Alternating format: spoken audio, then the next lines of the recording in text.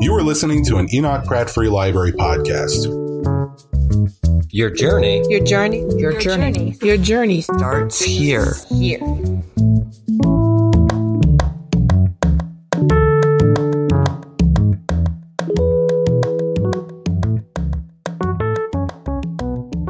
Good evening, everyone. I'm Tracy Diamond, the Adult Services Coordinator at the Enoch Pratt Free Library. Thank you for joining us in the African American Department of Central Library, and welcome to a very special presentation of Writers Live.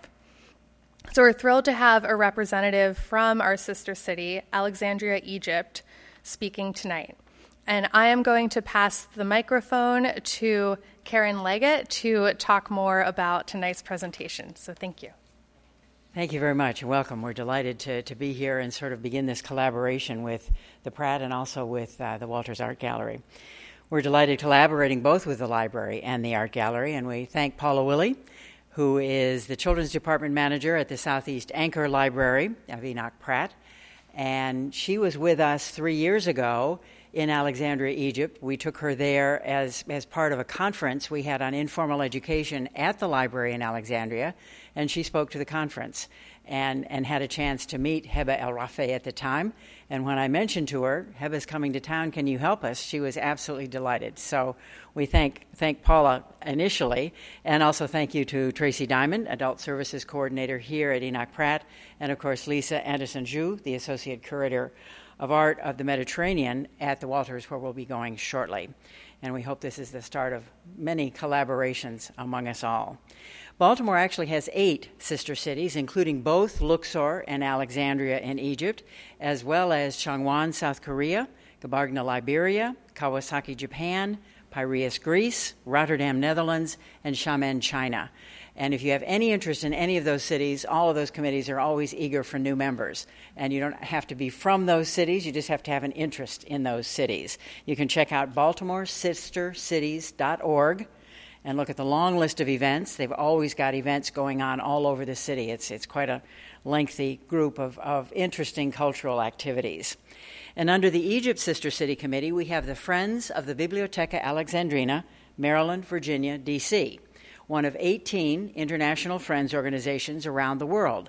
And as you'll hear from Heba in a little while, these organizations started before the library opened and supported the library the same way as our Friends of the Library organizations do in this country. And they are also eager for members. And in addition to bringing Heba here for this whirlwind week of presentations in Washington and our finale here in Baltimore, the Friends Group promotes a variety of cultural activities, including films like the docudrama The Sultan and the Saint, which we showed here in Baltimore last year. We also facilitate Skype conversations between 6th and 5th graders in Maryland, Virginia, and Alexandria, Egypt.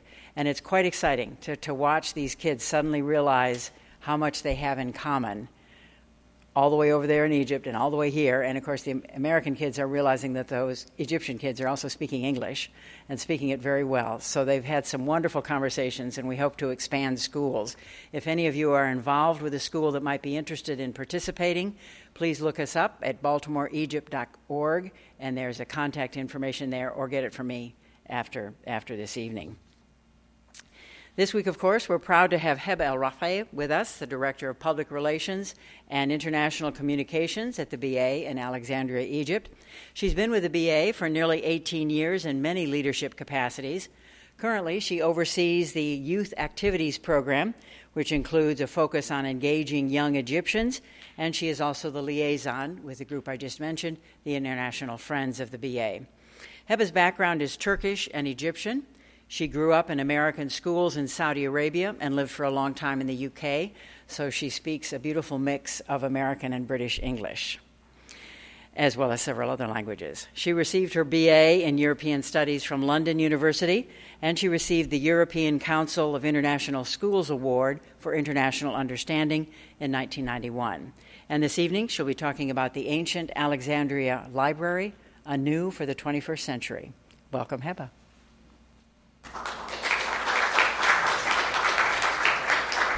Thank you. Thank you very much, Karen, and thank you to all of you for coming here today to hear a little bit about the new Library of Alexandria and a little about the ancient. I'd also like to begin by thanking everyone who made this event happen. I'd like to thank, of course, the Enoch Pratt Free Library, Paula, Tracy. I would like to thank the Walters Art Museum, Lisa, for your assistance, and I very much look forward to our tour later on. I thank, of course, the Baltimore, Luxor, Alexandria Sister Cities Council, and, of course, the Friends chapter that we have here. So, without further ado, we'll talk a little bit about the ancient Library of Alexandria before we go on to the present. So, it was common practice in ancient Egypt to include a library as part of the Egyptian temples and the royal palaces, as they were viewed as a learning and academic research center that would be closely tied to religion and temple life. So, the ancient Library of Alexandria that many of you may have heard of before was actually dreamt by Ptolemy I Soter in around 285 BCE. And it was built in what is known as the royal quarter of the ancient city of Alexandria. And it was part of the Museion and became a famous scientific research center. So at its peak, the Library of Alexandria was said to have about 700,000 scrolls in the library. And these scrolls were in various languages. And the library, therefore, served as a home to a plethora of international scholars and resident poets, philosophers, and scientists. And they enjoyed considerable academic freedom. So some of the people who did actually study or spent some time at the ancient library, you might have heard of before, but not have connected them to Alexandria. Starting with, for example, Eratosthenes. Now, Eratosthenes was a Greek mathematician, geographer, poet, astronomer, and music theorist, and he also held the position of chief librarian at the library. And he's the one who is responsible for inventing the discipline of geography. And he was also the first person to calculate the circumference of the Earth from Alexandria. And if you use modern technology and compare the actual calculations that we have using our computers, you'll find that he was really a fraction off. And the method that he used is actually practiced in the summer solstice, the 21st of June, every single year by the children at the Library of Alexandria today. Now, another interesting person who studied in Alexandria was Aristarchus. Again, he was a Greek astronomer and mathematician, and he also held the position of chief librarian. And he was the first person to place the sun at the center of the universe, stating that the Earth was the one that revolved around the sun. And he also put the different planets in their correct order and distance from the sun. Callimachus, another Greek, but of a Libyan, actually, of Greek origin, he's a noted poet, critic, scholar at the library, and he was responsible for producing the bibliographic survey, or what we consider to be cataloging today. Who's heard of Euclid? Well, he's often referred to as Euclid of Alexandria. Now, he's a Greek mathematician, and he's often referred to as the father of geometry. And in fact, his famous work, which was called The Elements, was used as a main source or textbook for mathematics even up until the early 20th century. And that was specifically even in the area of geometry. They weren't all necessarily of Greek origin. We also had very important Egyptians who were involved and did some great work at the Library of Alexandria, including the Egyptian priest Manetho, and he was the one who put the chronology of the reigns of the ancient pharaohs into order, or into what we now know as dynasties. So those are some of the scholars who were at the ancient library, but there were also very important activities which took place. And one of those is the Septuagint. Now, the ancient Library of Alexandria acquired many of its scrolls, and either they would purchase the scroll or they would take them from passing vessels from the Mediterranean. And often they would even take them from Athens and saying that they would copy them and return the original, although sometimes they would return the copy. And many of these scrolls were, in fact, translated. And one of the most famous translations in this instance is the Septuagint. And it's the translation of the Old Testament from Hebrew into Greek. And it was conducted by 70 Jewish scholars, therefore known as the Septuagint. So what happened to the ancient Library of Alexandria? Well, many people have different theories, but the theory that we believe to be most true is the following. The Library of Alexandria probably lasted of about 140 years, up until the year 48 AD, when the Alexandrian War took place. And this was basically a clash between Ptolemy XIII, which was Cleopatra's brother, and Julius Caesar. And in an attempt to win the war, Julius Caesar actually set fire to his fleet at the docks. And unfortunately and unintentionally, this fire further spread out to the royal quarter and probably damaged much of what we believe to be the ancient Library of Alexandria and its contents.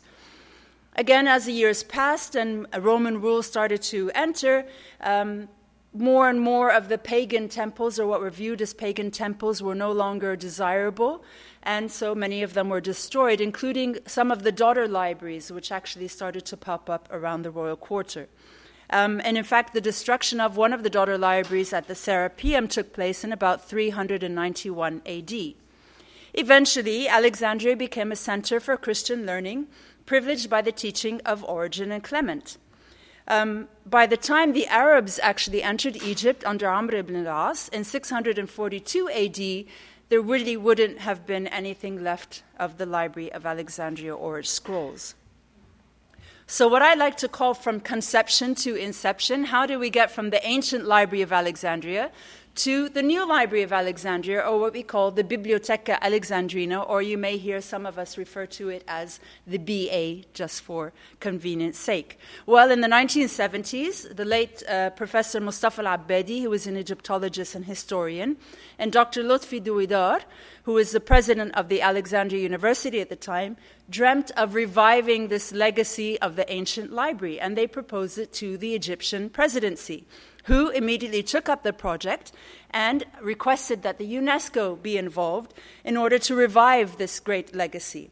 And they wanted it to be a contribution to the development of the region, as well as increase understanding of that region around the world. And the UNESCO agreed, and hence they conducted an international architectural competition. And the actual architects who won, in terms of their design here, was a very small Norwegian firm called Snøhetta, and they had 5 architects, one of which was actually Egyptian. And so the new Library of Alexandria was going to revive. And it was in 1990 in Aswan that world leaders, including various royalties such as Queen Noor of Jordan, Queen Sophia of Spain, even including the late François Mitterrand, the president of France at the time, they got together and signed this declaration forming the International Commission for the Revival of the Ancient Library, stating that they would like this to be the first library to be designed and constructed with the assistance of the international community at large. So the foundations began for the construction of the library, and the project amounted to about $225 million US, of which $100 million were in the form of international donations. And the new Library of Alexandria suddenly existed, and it's actually very close to the ancient royal quarter of the original Library of Alexandria. And the new Library of Alexandria has 4 objectives.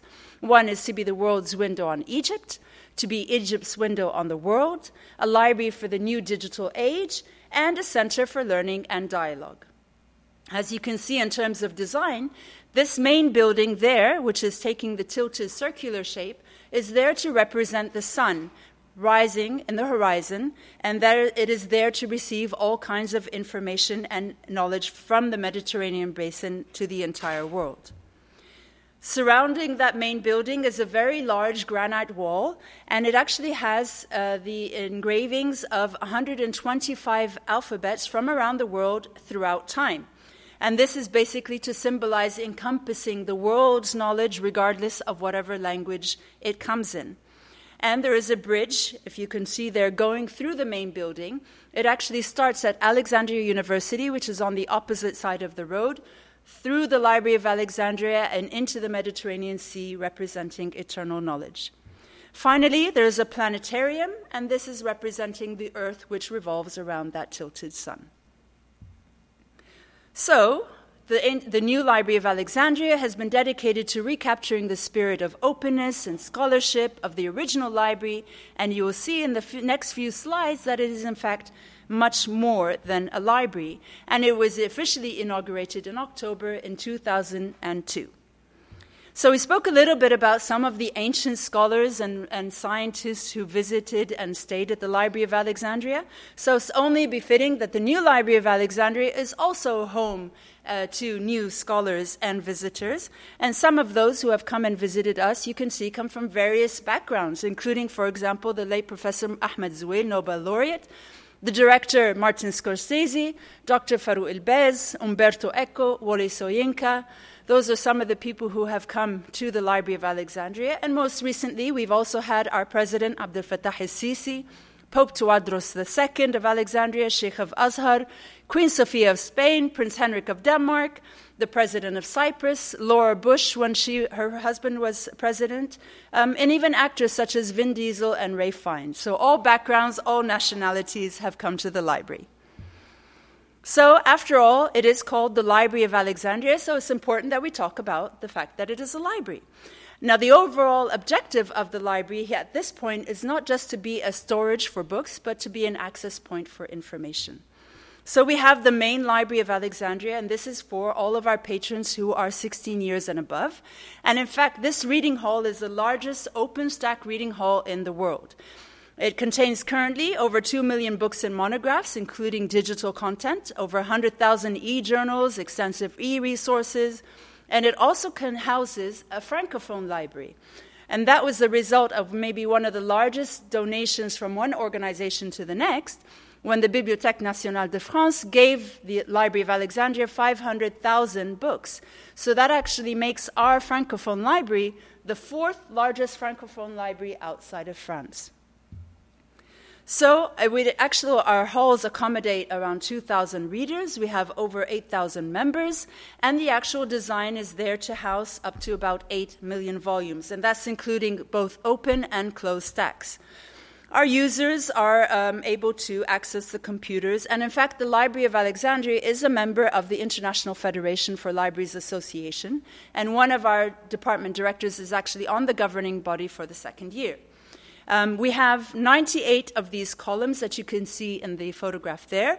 And in fact, at the end, they take the shape of the Egyptian lotus flower. Again, we offer community service, access to academic research and theses, and we also are a depository library for various organizations, including the UN, the EU, and the Arab League. But we don't have just a main library. We also have specialized libraries. So, for example, the Arts and Multimedia Library. This contains over 50,000 items of books, musical scores, periodicals, the audiovisual collection, and it has an archive of all of the musical and cultural performances that actually take place at the BA.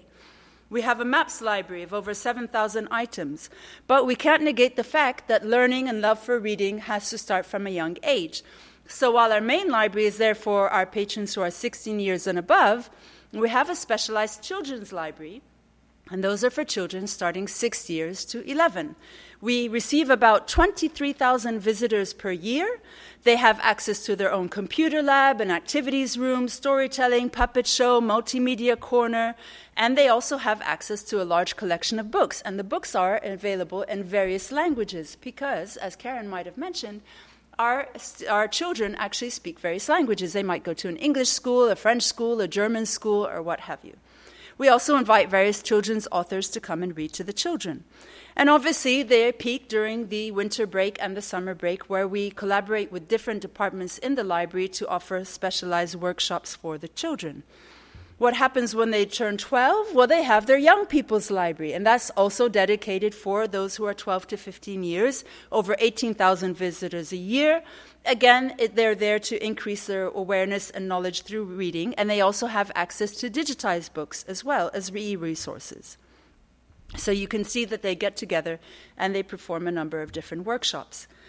Now, we also have a specialized library for those who have visual impairments or who are blind, and this is called the Taha Hussein Library, after the famous Egyptian blind novelist Taha Hussein. We have over 700 patrons who are able to come and, again, access all of the resources available at the Library of Alexandria through selected web technology, through large print, through braille, or even audiobooks. We also don't just provide them with the resources, but we also do mobility workshops, for example. And this specific workshop actually targets mainly children and women and teaches them how to use the white cane in order to be mobile independently in this society. We also have rehabilitation programs for preschool children to get them to learn Braille and to be able to be better integrated in the society. We have a vast number of digital books, and these basically provide access to information for print-disabled people. The idea behind the digital book is not that it just simply is an audio cast of or somebody reading, but they're actually able to search the content and go forward and go backward and look for a specific word or to a specific chapter. And this is done against international standards of something called DAISY.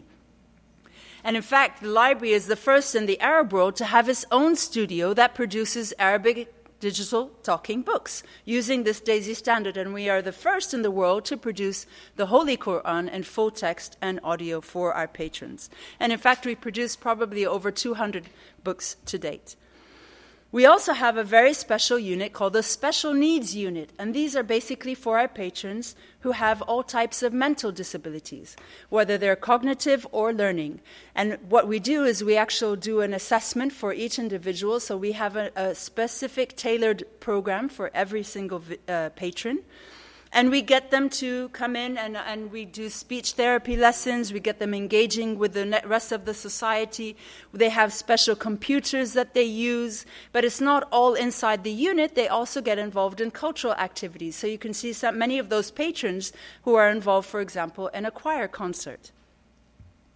So what about cultural activities? Yes, so we are a library, but we also are a cultural complex. And in fact, the Library of Alexandria actually houses 4 museums in-house. And they're no longer simply there just to display items, but to involve all of the patrons in their education process. Now, you might be surprised to hear that we actually have an antiquities museum. Now, I think we're the only library in the world to actually house an antiquities museum. So why? Is it because we're in Egypt and that's what we do? Well, mainly, maybe, partly. But actually, when you start to excavate and start to, dig to lay the foundations of the Library of Alexandria, it's very, very difficult to dig in the ground after over 7,000 years of history and not come across artifacts. So that's exactly what happened. We located about 111 artifacts in that specific site. If you recall, it's very close to the ancient royal quarter. So it was decided, in cooperation with the Ministry of Antiquities, to have our own antiquities museum, and that's what it is. So the museum itself has a section talking about ancient Egypt, and that would be a span of about 3,000 years.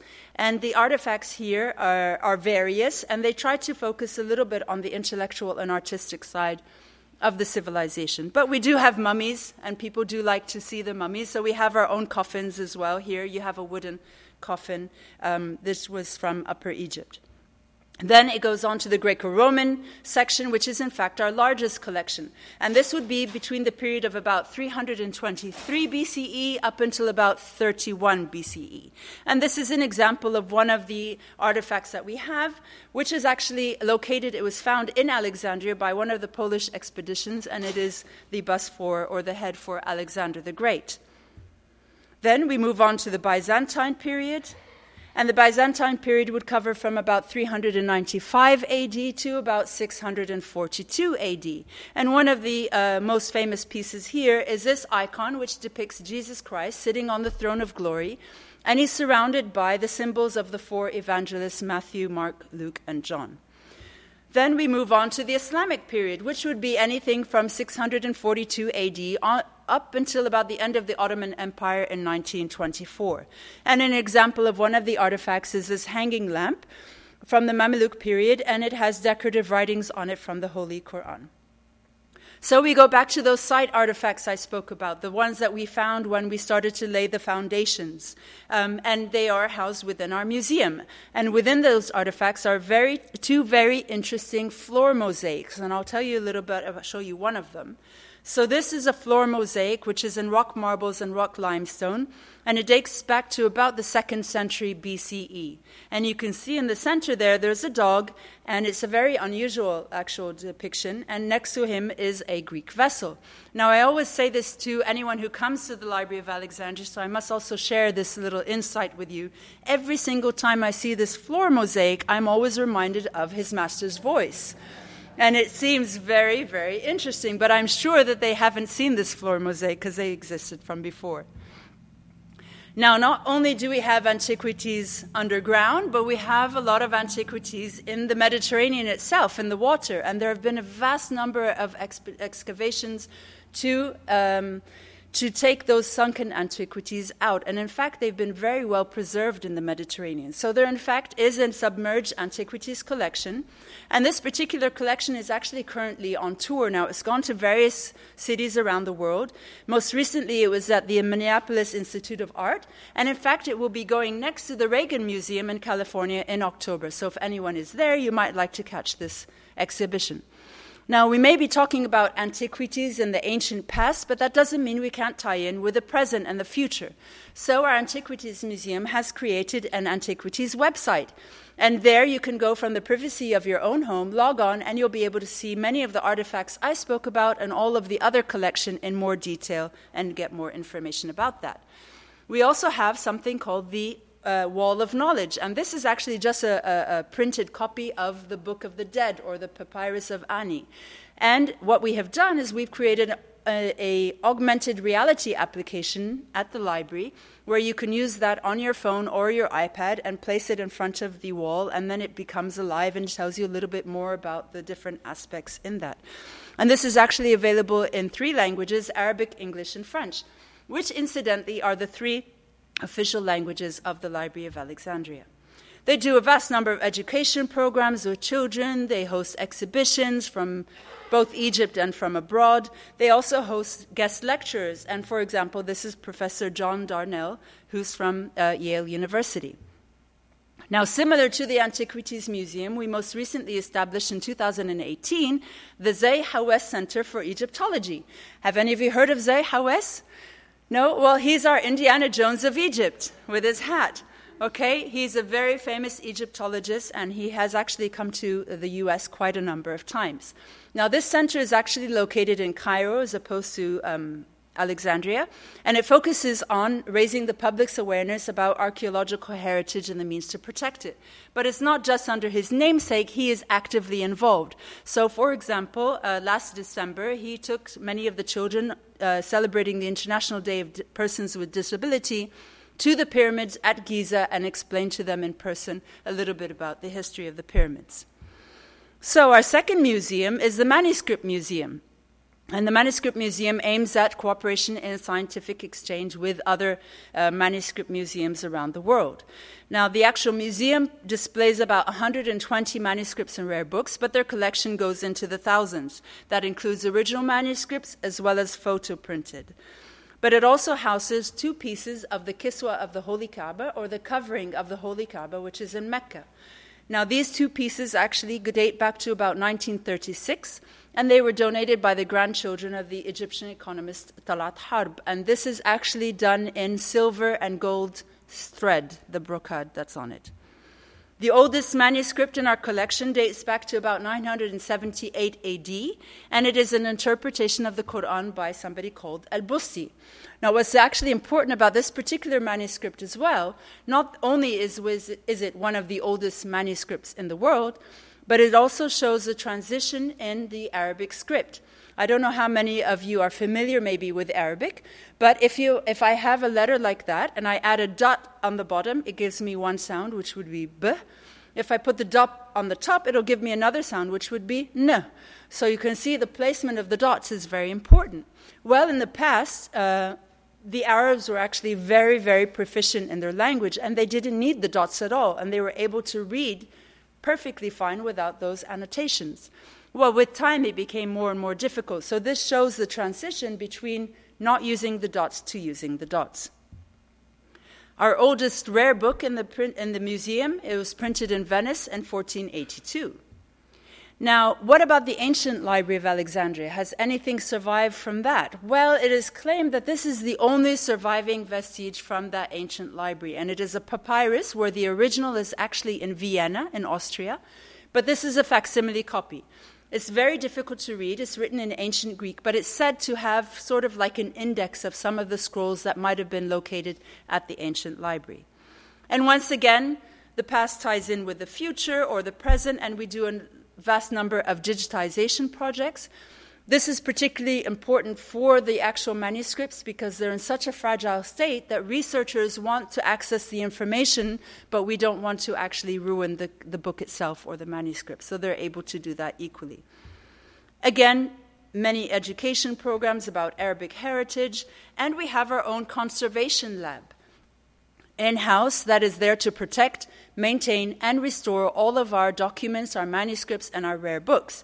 Now, our restoration lab actually does mainly work for the BA collection, but we've also done a lot of work for those other organizations around us, such as the Suez Canal Authority, such as the Greek Orthodox Patriarchy, such as Al-Azhar al-Sharif, and even those further outside of the country.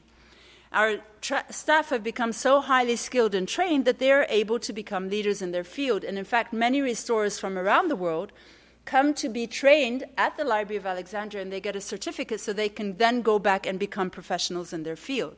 This is just an example of the manuscript. This could be due to humidity, to temperature, to lighting, to insects, what have you. And then that's an example after its restoration. And in fact, we have actually pioneered as the first lab in Egypt to use nanotechnology for the restoration fibers. And what's important with our restoration process is that it is reversible. So in the future, if there's a better way of doing it, we can just simply undo what we have done and do it in the new way. Our manuscript center obviously is concerned with the actual Arabic heritage and publishing scholarly critical editions as well as translations of publications, and they gather scholars to be able to come and discuss different aspects of manuscripts. Now, our third museum is actually the Sadat Museum, and it's for the late President Anwar al-Sadat. It's one of three in Egypt, and it contains a vast collection of his personal possessions, including video content, honors and decorations, documents and so on, and a recording of him reading the Quran in his own voice. It also contains a vast number of medals and collection of his civilian and military suits. And here you can see perhaps the most important suit, which is the blood-stained military suit he wore on the day he was assassinated on the 6th of October 1981. Finally, we have a History of Science museum that talks about the sciences throughout the ages in Egypt, from ancient Egypt up until the Arab Muslim world.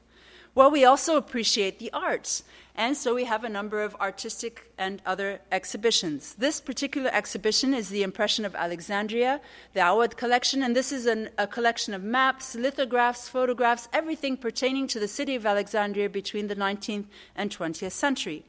We have an exhibition for Shadi Abdesalem. He was a very distinguished artist and an internationally acclaimed filmmaker. He was also a creative costume and set designer.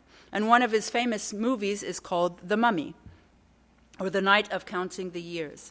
We have an Arabic calligraphy collection for Muhammad Ibrahim. We also have a history of printing in Egypt, and this is the Bulaq Press. And the Bulaq Press was the first printing press that was brought to Egypt under the rule of Muhammad Ali Besha in 1820. And in fact, the first publication to come out was an Arabic-Italian dictionary. So it just showed how Egypt was still concerned with actually conversing and intercultural dialogue, and that was in 1822.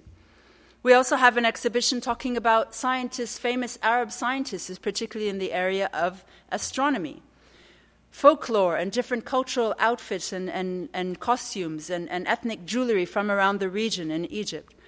The Artist Book. Now, the Artist Book is actually a biennale which takes place, and it was initiated by the library, and it brings international artists from around the world who present their creative work and their interpretation of the book. And they are preceded by a 5-day workshop, and then they have an exhibition, and we keep those pieces. But another important exhibition that we do for artists is also called First Time, because it's not all about the internationally acclaimed, but it's also about the young budding artists. So we provide them with a space to present their work to the public where they normally wouldn't have that opportunity. We also have a number of sculpture and ceramic collections, such as Muhyiddin or Adham Hanin, or, for example, Ahmed Abdul Wahab. And this particular artist is actually very concerned with the figure of Akhenaton, or Akhenaten, as you might know him.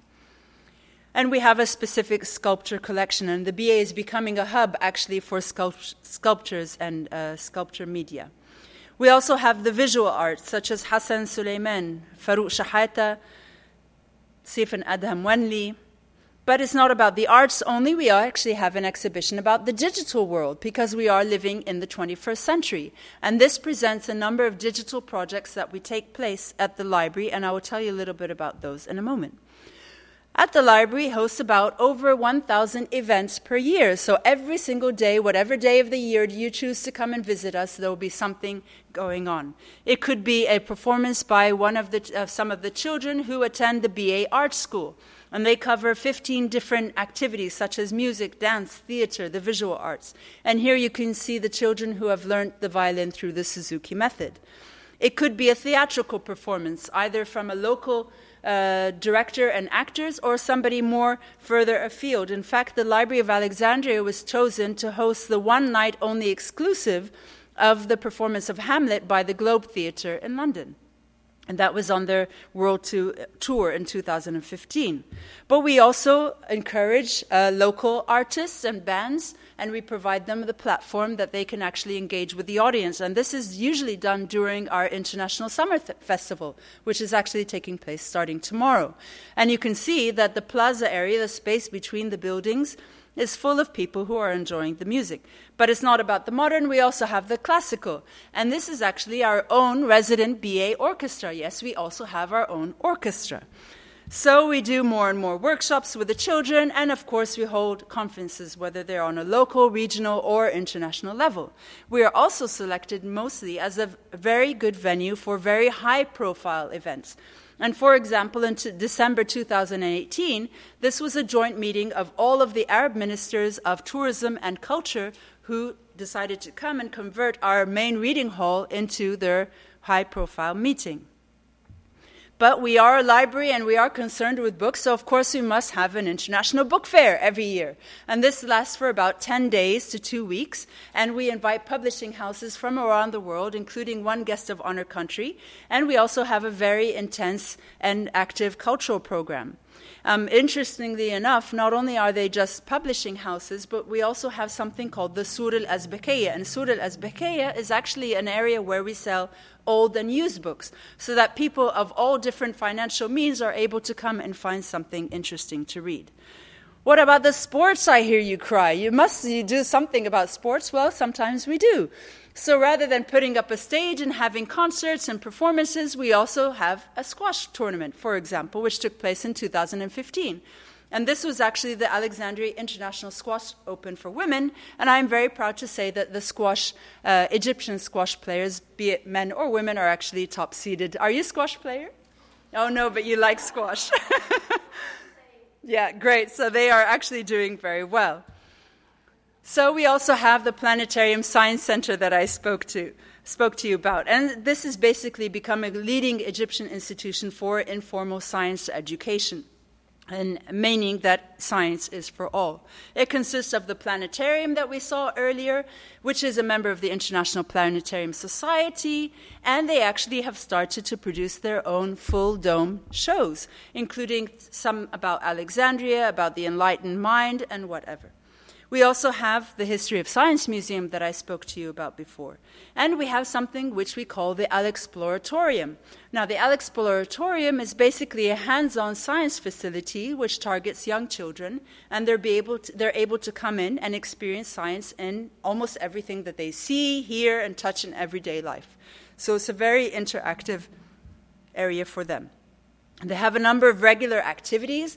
If you recall, I referred to the measuring of the circumference of the Earth on the 21st of June, so this is an example of that. They also have a number of different workshops that they hold throughout the year, covering all different sorts of science. And we have also the Science Festivity.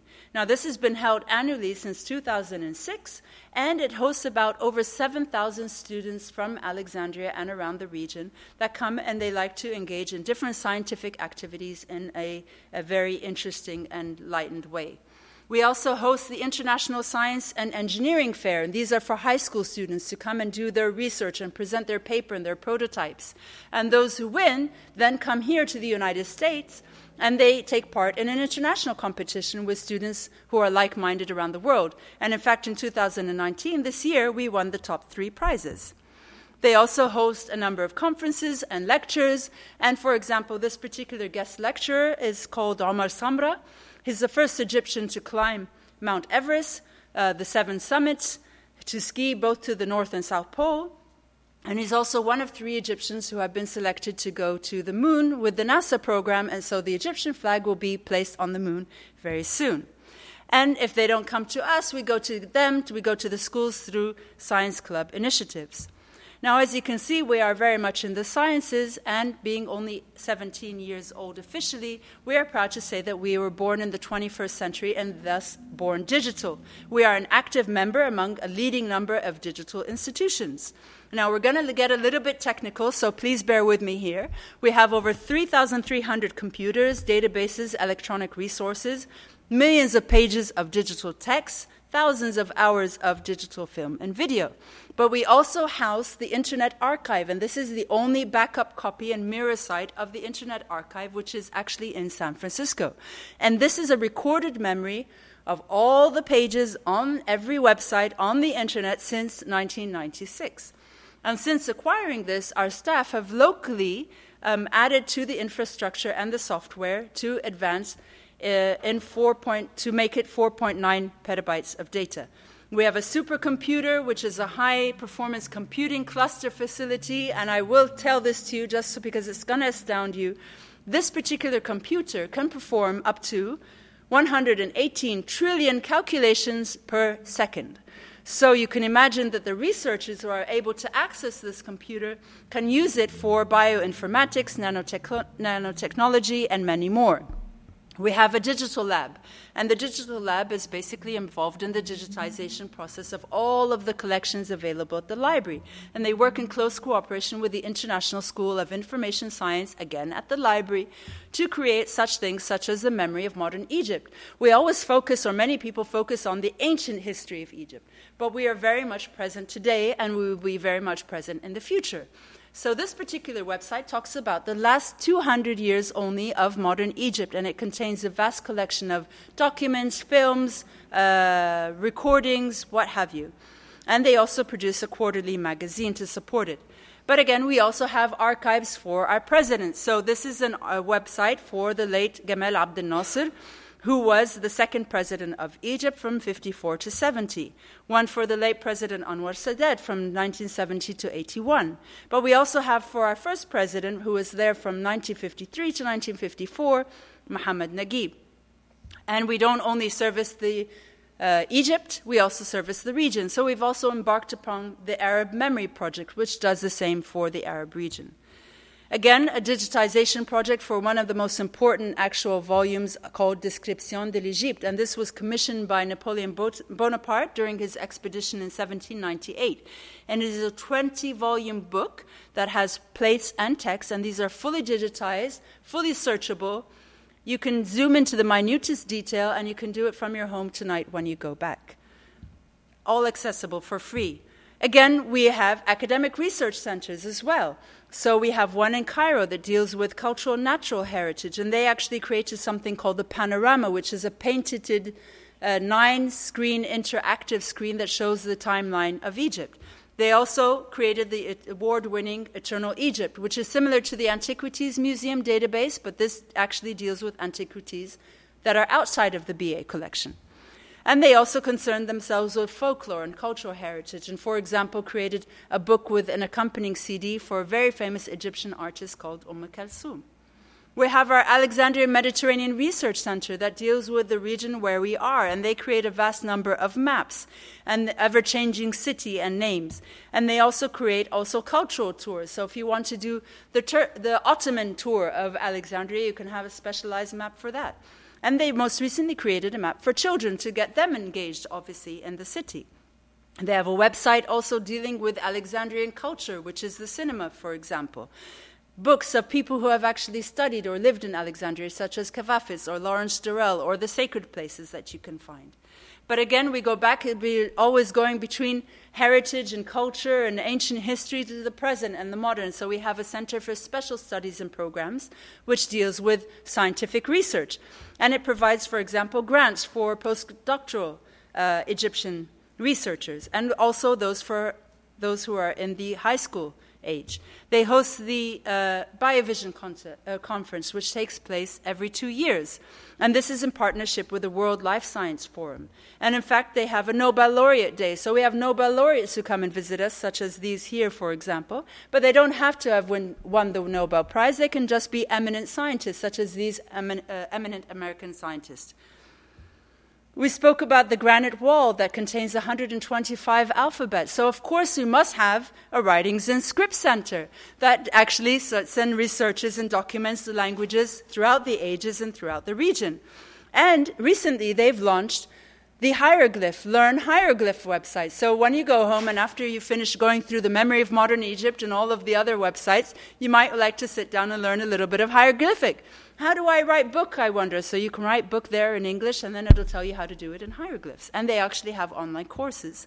And of course, being a research center, they produce various publications. And there's also a website dealing with inscriptions from around the world.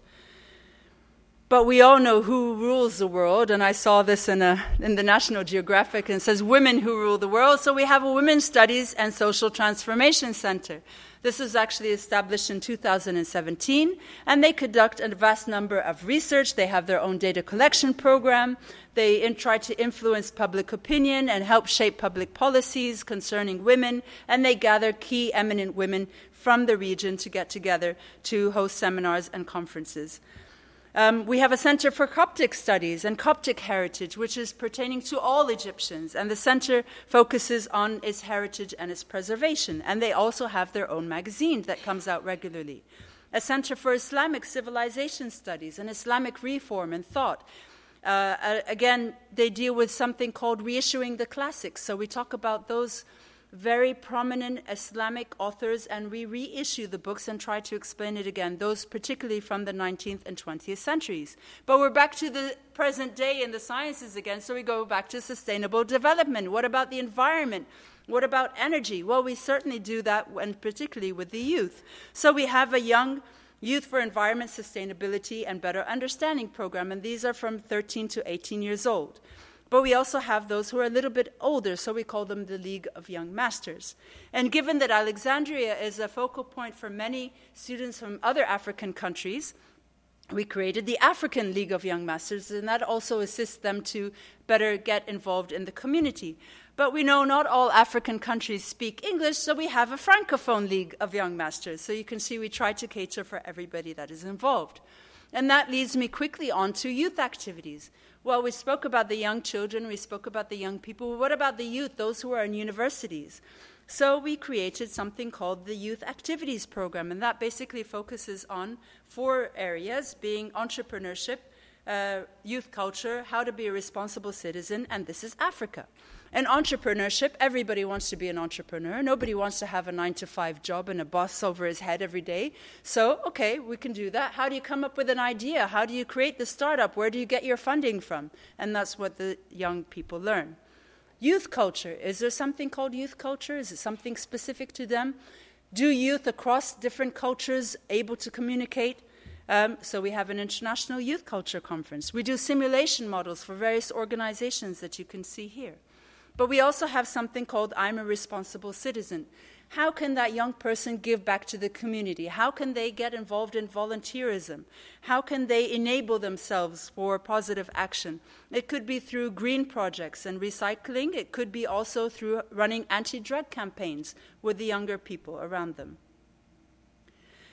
And because we have a very, very good, close connection with the young community. When Egypt hosted the African Cup of Nations of football, or soccer as you call it here, they called upon the library to gather all of these young volunteers who would help to organize. And we have a very close connection with Africa. Doing the model of the African Union, providing a specific website for African researchers to access resource they wouldn't be able to, having specific conferences, providing them with specific grants.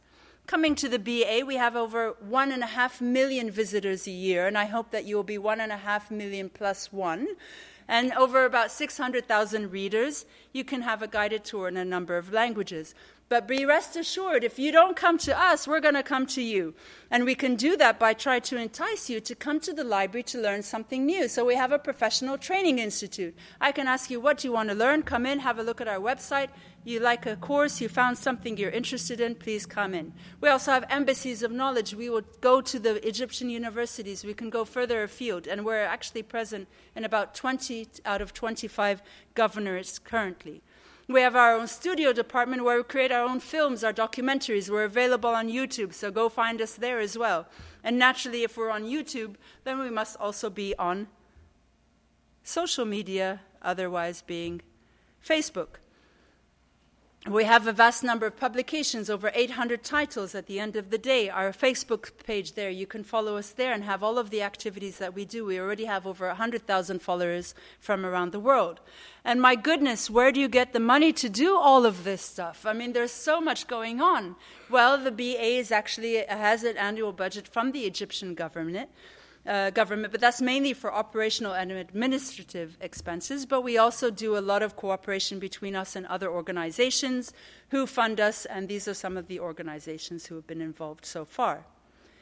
Well, finally, all of this couldn't take place if we don't, and I wouldn't certainly be here also, if we don't have the support of our friends from around the world. And the Friends of the Library are a group of people who share their love for humanity and for the Library of Alexandria.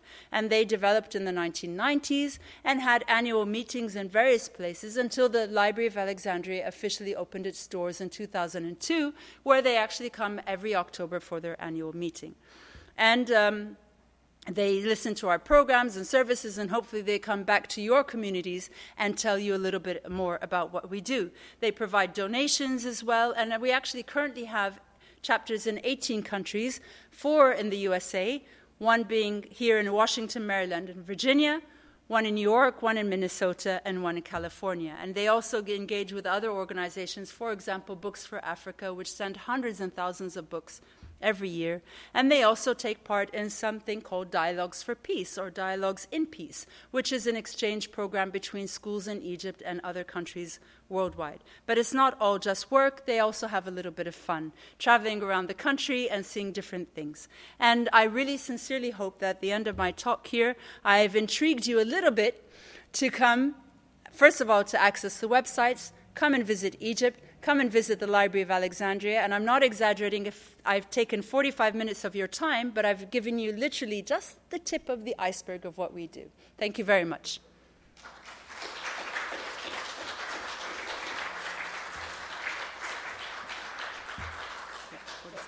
Yeah, sure. Thank you very much for being here. And I'm not sure we're going to have time for questions, but I will ask you because we really need to respect the time. For Walter Museum is going to give us a tour. But I would like to take 30 seconds just to recognize Heba for stellar performance for a full week of back-to-back talk at Library of Congress, at Department of State, at George Washington University, and ending it here at the Baltimore Free Library, Pratt Free Library. Yes. Thank you very much. Thank you very much. Do we have time to take 1 or 2 questions? What do you think? Yes? Okay. Oh, thank you. Anyone have? Oh, yeah, please. I can't imagine that there's anything that you don't have. What do you not have? What do we don't have? What are you looking forward to? Yeah, I think the opportunities are endless. I think we can think up of new things all the time, and time is always changing. So we try to react to what's current at the moment while keeping respecting our past, but also looking forward to the future. The sports, yes, we dabble in a little bit, but maybe we could do more in that area. Zoology might be another area, but even then I could tell you that we're participating in a website called the Encyclopedia of Life, and that basically gives like a page to every single species in the world, and we do the Arabic content for that. So I'm very hard-pressed to find something that we don't do, but if you think of something, please do let me know, and I will put it forward. One other question.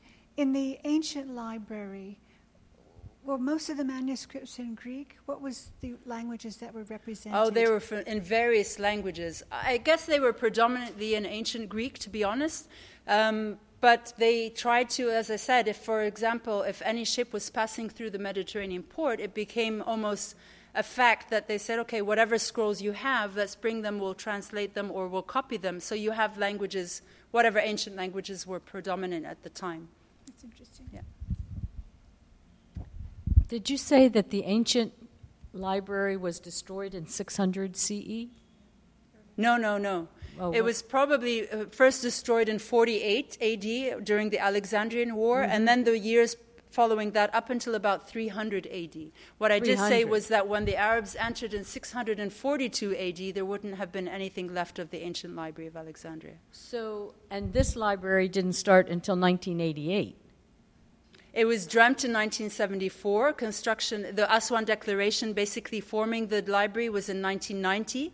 Construction then followed thereafter, and the official... My question is, where was all the library stuff in between all that time? Well, it was... That's a huge amount of time. Yeah, it was destroyed, but you're talking about how many years of existence? I mean, it was probably burned, destroyed, under the rubble. We don't know. And I did show you maybe what they claim to be the only surviving papyrus from the ancient library, but there's nothing else. It was almost 2,000 years. So what were people doing for library and scholarship and academics and books? Well, I imagine that the library still continued, but on a smaller scale, not to this same level of international attention or expense. So it would have been smaller libraries, and still people continue to learn.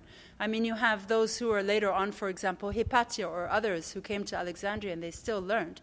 But it wasn't in the same sense of the cultural aspect that the Library of Alexandria was part of a huge museum and a shrine of muses and so on. So it wouldn't have been to that scale. So were they private within homes and universities or churches? Or Well, there would be a university, but to be quite honest, I'm not a historian in that particular era. Maybe Lisa might be able to help us with that particular question. But I would imagine that scholarship continued, but not to that same scale. How it worked, I wouldn't be able to tell you, but I can certainly find out and let you know. And we can do one more question. Your relationship with the city of Alexandria, how it must have impacted the city a lot and changed the culture. Yeah. Well, in terms of our staff, we have about 2,300 staff members, but they are from Alexandria and all of those embassies I spoke about in the different governorates as well as Cairo. Bearing in mind we have also our own internal security and our own internal housekeeping, which tends to up the numbers a little bit. Yes, we have a very good relationship with the Alexandria Governorate. We are in close cooperation with the Alexandria University, with other government institutions. In fact, our library has its own law. So we don't actually belong to any government ministry. We belong directly to the president of Egypt. So we have a vast amount of support. And yes, I'm sure that the presence of the library has also boosted tourism to a certain extent in the city as well. Yeah. Thank you again so much, Heba, for being here. Thank you, Karen, Tharbat, Paula, for helping organize, and thank you all for spending your evening with us. Thank you so much. Thank you very much for being here. Thank